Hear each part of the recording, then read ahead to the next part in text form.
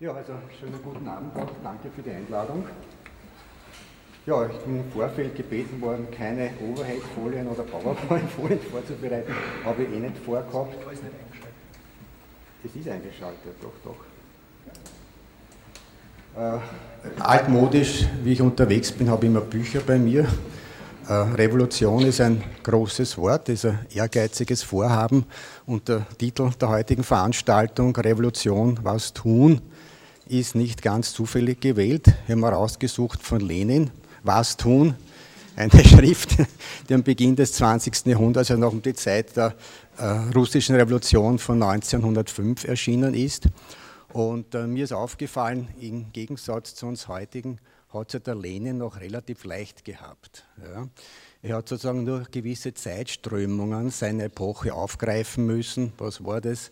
Taylorismus, Rationalisierung der Fabrik, Elektrifizierung, neue Energieträger und dann im Ersten Weltkrieg Planwirtschaft. Er hat ja dann bei der Gestaltung der Sowjetwirtschaft die deutsche Kriegswirtschaft als Vorbild genommen für die Gestaltung einer sozialistischen Wirtschaft, was vielleicht weniger bekannt ist. Also er hat in dem Sinne sehr, sehr gute Vorbedingungen vorgefunden, im Gegensatz zu uns heutigen. Also uns fehlen vielfach sehr oft diese Anknüpfungspunkte.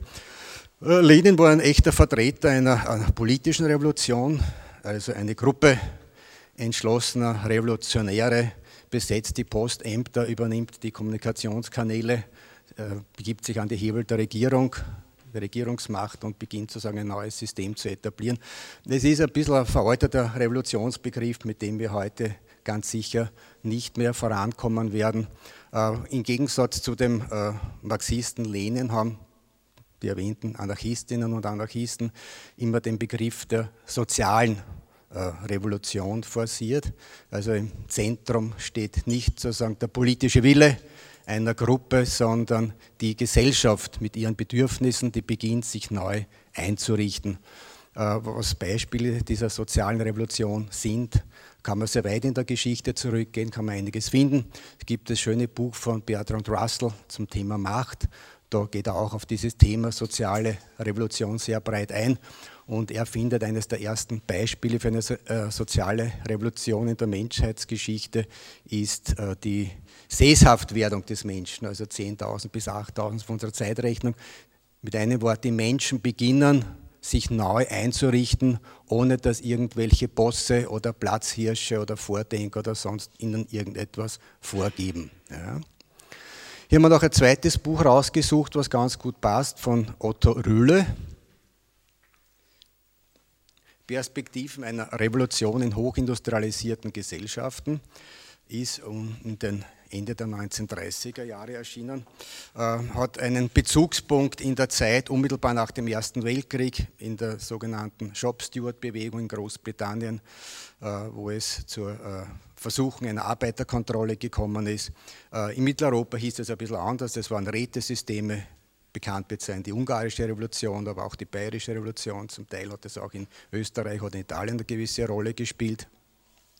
Also die Vorstellung einer direkten Demokratie, in der im Sinne einer Bottom-up-Organisation der Volkswille gewissermaßen nach oben getragen wird mittels imperativen Mandats. Das heißt, Delegierte und Räte sind in dem Sinne abhängig von der Basis, von den Gemeinden, dort wo Entscheidungen getroffen werden, sind jederzeit abrufbar.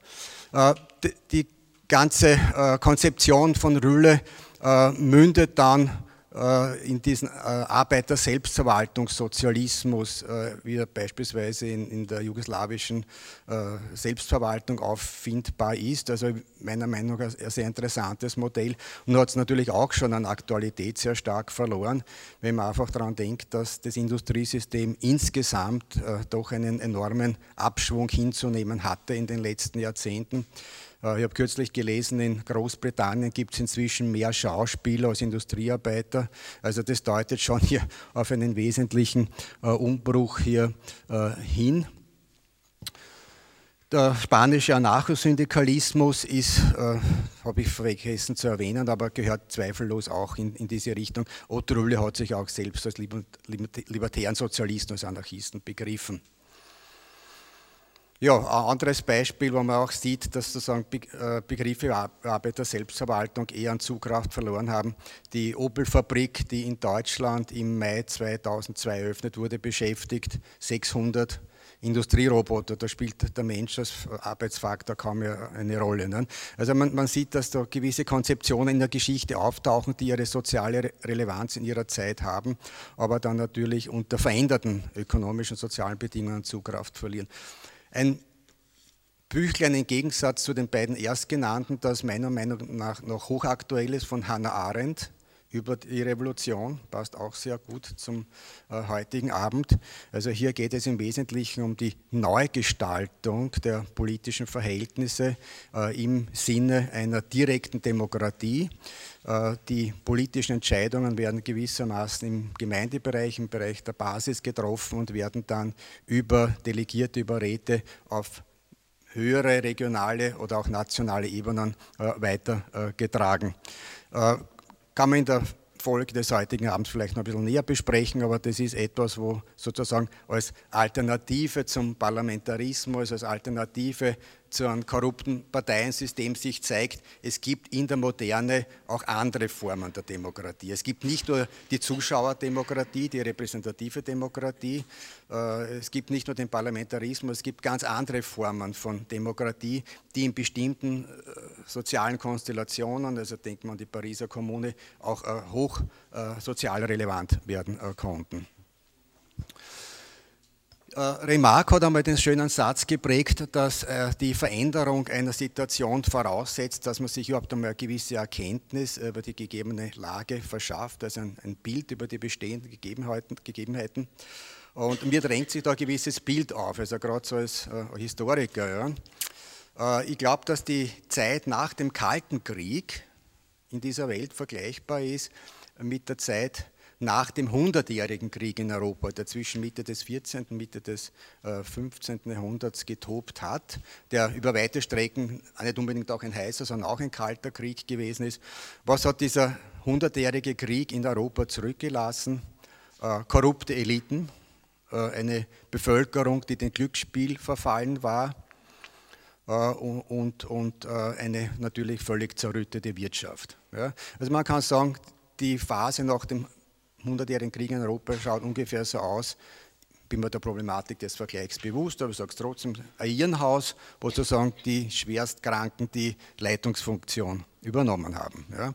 Und so etwas Ähnliches, denke ich, ist heute doch auch gegeben, eine durchaus ähnliche Situation, wo die Einzelne das durchaus spürt in Form von Desintegration, soziale Exklusion, also immer stärker werden Menschen sozusagen aus dem System hier rausgeschossen und auch inzwischen hat es den breiten Mittelstand erreicht, diese Angst vor der Deprivation. Ja.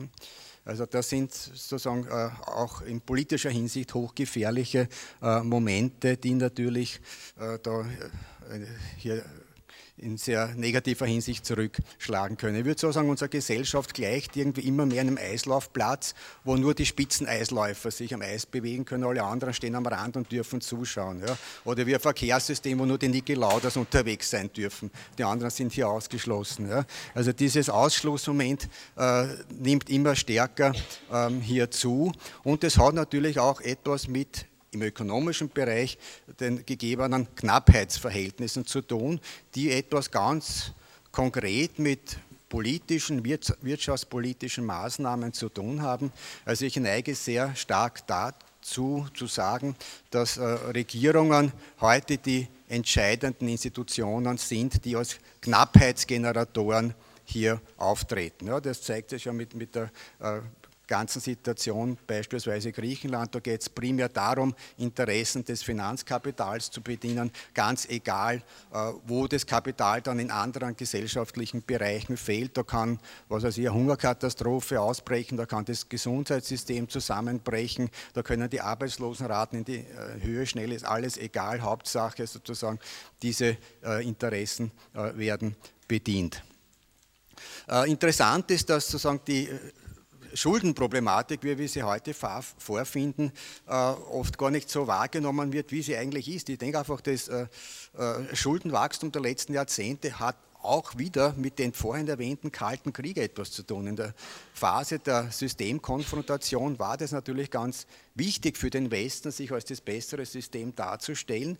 Und dieses bessere System wurde damals mit Schuldenpolitik aufgebaut, potemkinsche Dörfer, wenn man so will, mit Schulden, die heute halt von der Bevölkerung, die damals getäuscht wurde, zurückzuzahlen sind. Ja. Also um das zu konkretisieren, was ich meine, wenn man in den 70er oder 80er Jahren vom schönen bunten Wien ins graue Bukarest geflogen ist, hat man sofort den Unterschied vor, aha, da ist Schuldenpolitik und dort ist einfach, der Ceausescu hat keine Staatsschulden gemacht. Da schauen natürlich Städte ein bisschen anders aus. Ja. Und das Ganze pflanzt sich dann wesentlich fort in den 1990er Jahren. Die Anschlusskosten, beispielsweise die Deutschland im Zusammenhang mit der DDR zu übernehmen hatte, waren ja nicht gering. Nicht? Also man braucht nur vergleichen. Deutschland hat Staatsschulden gehabt im Jahr 1990 von knapp 600 Milliarden Euro. Das hat sie dann auf 1200 hier dann hinaufgeschraubt bis zum Jahr 2000. Also das waren gewaltige Summen, die da ins Spiel gekommen sind und alles, was sozusagen wirtschaftsfähig machen von Europa anbelangt, da ist ja auch viel westeuropäisches Geld zum Aufbau der Wirtschaft nach Osteuropa geflossen, hat natürlich auch mit der Ausweitung der Schuldensituation hier wesentlich zu tun. Und etwas, mit dem niemand gerechnet hat, das rasche Eintreten eines Finanzkollaps 2007, 2008. Also ich bin immer wieder als Wirtschaftshistoriker vortragsmäßig unterwegs gewesen, auch in den 80er und 90er Jahren, und am Ende der Veranstaltung bin ich oft gefragt worden, wann kommt der große Crash? Ja, das waren oft skurrile Personen, die sozusagen einen Crash gesehen haben am Ende des Horizonts, und seriöserweise habe ich sagen müssen, ja, dass ein Crash kommt, ist nicht auszuschließen, aber wann der kommt, kann keiner sagen. Ja. Und seltsamerweise gerade oft Laien, skurril auftretende Personen haben eigentlich recht gehabt mit ihrer Vorstellung, dass ja bald sowas wie ein Finanzcrash hier eintreten könnte. Ja, das ist so abgekürzt diese Schuldenpolitik, wie sie sich in den letzten Jahrzehnten hier entwickelt hat. Und die Frage ist natürlich, wie man der ganzen Sache Herr wird. Habe ich jetzt noch Zeit oder bin ich schon bei den 15 Minuten angelangt ist? Naja, ich würde einmal wesentlich meinen, dass hier durchaus traditionelle Elemente vorhanden sind, wo man sozusagen ein neues, ist ein Begriff, der vor kurzem im Wirtschaftsblatt verwendet wurde, sozusagen nach einem neuen Financial Design gewissermaßen sucht. Ja. Und in dem Sinn kann man aber durchaus auch auf bewährte Instrumente zurückgreifen, um überhaupt einmal dieses spekulative Kapital in den Griff zu bekommen. Ich denke etwa an Kapitalverkehrskontrollen. Es gibt den bekannten Wirtschaftstheoretiker David Ricardo, also einer der ganz prominenten neben den Adam Smith, der unter anderem die Theorie der komparativen Kosten für den Außenhandelsbereich generiert hat, aber der eines vor allem gemeint hat, es soll alles mobil sein. Ja? Der wirtschaftliche Austausch, grenzüberschreitend ist ganz wichtig, aber dass sozusagen das Kapital in den einzelnen Gebieten, einzelnen Orten bleibt, ist auch wichtig, weil sonst rennt das Kapital dorthin, wo zum Beispiel die billigsten Arbeitskräfte sind. Ja? Also das ist genau das, was der Neoliberalismus von den alten Liberalismus eines David Ricardo, also eines Adam Smith, ganz wesentlich hier unterscheidet. Bankenaufsicht ist natürlich auch etwas, was verstärkt werden könnte, braucht man gar nicht zum erwähnten Lehnen zurückgehen. Ich erinnere mich an den großen Crash im Jahr 1987. Damals sind an die 1000 Milliarden US-Dollar Kursverluste gegangen an den Börsen innerhalb weniger Tage. Die Zahl sagt in den Raum gestellt gar nichts, aber 1000 Milliarden US-Dollar war damals der Schuldenstand sämtlicher Entwicklungsländer zusammengenommen. Ja, mit einem Börsencrash hätten wir alle Staatshaushalte der Dritte Weltländer sanieren können. Ja, also so eine Dimension war das. Es gibt keine Wirtschaftskrise, weil die Anlegergruppen waren damals andere, gut unterfütterte Banken, Versicherungsbetriebe und Ähnliches, die sozusagen diesen Crash dann abgefedert haben. Also mit Bankenaufsicht hat sich dann etwa in den USA sehr, sehr viel abgespielt, und das war sonderbar als ein konservativer Präsident, damals Ronald Reagan, der Bankenaufsichtsleute zur Kontrolle in Bankbetriebe in die Leitungsfunktion hineingebracht hat, um dort sozusagen diese Kontrollfunktion auch sicher zu gewährleisten. Ja, also man kann in dem Bereich die Dinge einmal wesentlich effizienter gestalten und dann ist vielleicht überhaupt die Frage zu stellen, ob man Börse braucht. Ja, also ich erinnere an das Jahr 1789, Französische Revolution. Damals ist die Börse in Frankreich, in Paris von heute auf morgen geschlossen worden. Sowas gibt es auch. Und ich erinnere mich noch sozusagen an meine Kindheits- und Jugendtage, wo die Wiener Börse tot war. Ja? Sowas gibt es auch, dass der Börsenbetrieb einfach stillgelegt ist. Und ich kann mich erinnern, wir haben, wenn wir wollten, jeden Tag Fleisch am Teller gehabt und in der Früh ist das Milchbackerl am Tisch gestanden, ohne dass es einen Börsenbetrieb gegeben hat. Ja? Also wir sind eine gut versorgte Gesellschaft gewesen und im Gegensatz zu heute haben alle Menschen in den 60er und 70er Jahren sehr, sehr optimistisch in die Zukunft geblickt. Wir haben alle sehr positive Erwartungen in die Zukunft, obwohl wir keine Börse gehabt haben. Ja? Das muss man sich einmal vorstellen. Ja? Gut, und dann wird man natürlich, und das ist eher eine heiße Diskussion, Vermögenssteuer, wahrscheinlich wird man zu radikaleren Mitteln, zum Beispiel Vermögensabgaben hier schreiten müssen. Hat es in der Geschichte auch immer wieder gegeben. In der Bayerischen Räterepublik war es ein Finanzbeauftragter namens Silvio Gesell, der, bevor diese militärische Intervention gekommen ist und aus der Bayerischen Räterepublik den Garaus gemacht hat, eine Vermögensabgabe vorbereitet hat. Parallelentwicklung hat es in Österreich gegeben durch damaligen Finanzminister Schumpeter, übrigens ein sehr bekannter österreichischer Ökonom.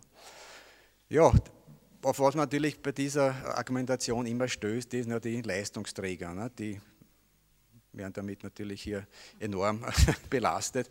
Und das ist natürlich auch so ein Grunddogma, so ein Mythos, das man grundsätzlich hinterfragen sollte mit den Leistungsträgern. Ne? Man muss ja mal anschauen, wie viel sozusagen an Vermögen transformiert wird im Erbschaftsbereich oder was weiß ich, wenn einer einen super Jackpot macht oder wenn er keinen super Jackpot macht, dann springt er von 39 Kilometer Höhe runter und erzeugt sich so ein Vermögen. Ja? Also die Frage ist, was hat das alles wirklich mit Leistung, die der Gesellschaft etwas nutzt, zu tun? Ja? Und dann muss man auch sagen, auch der Begriff der Leistung insgesamt ist in der heutigen Situation sehr schwer in irgendeiner Weise rechtfertigbar. Wenn man sich anschaut, wie viel sozusagen auf Honorarbasis, auf Werkvertragsbasis hier an Einkommen erzielt wird und wie wenig das oft mit Arbeit oft auch zu tun hat, ja, dann hat das natürlich einen ganz eigenen Stellenwert, wo man sagen kann, die bürgerliche Gesellschaft schafft das von ihr hervorgebrachte Leistungsprinzip ja eigentlich selbst ab. Ja. Und dann ein Gedanke, der mir heute noch gekommen ist, Leistung oder Einbringung von Leistung hat ja sehr viel mit dem Zufallsprinzip zu tun.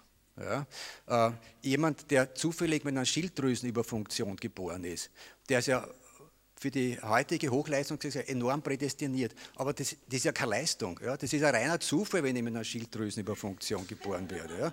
Ja. Wenn ich im Gegensatz dazu mit einer was weiß ich, mit einem niedrigen Blutdruck geboren werde, ist es auch reiner Zufall. Ja? Also eigentlich ist es alles auf reinen Zufall zurückführbar und wenn in einer anderen Gesellschaftskonstellation jemand mit einer Schilddrüsenüberfunktion geboren wurde, dann ist er möglicherweise nicht belohnt worden, sondern am Scheiterhaufen verbrannt worden. Ja? Das kommt ja rein auf die gesellschaftliche Konstellation an, die wir vorfinden und das ist ein reiner Zufall, ob das passt oder nicht.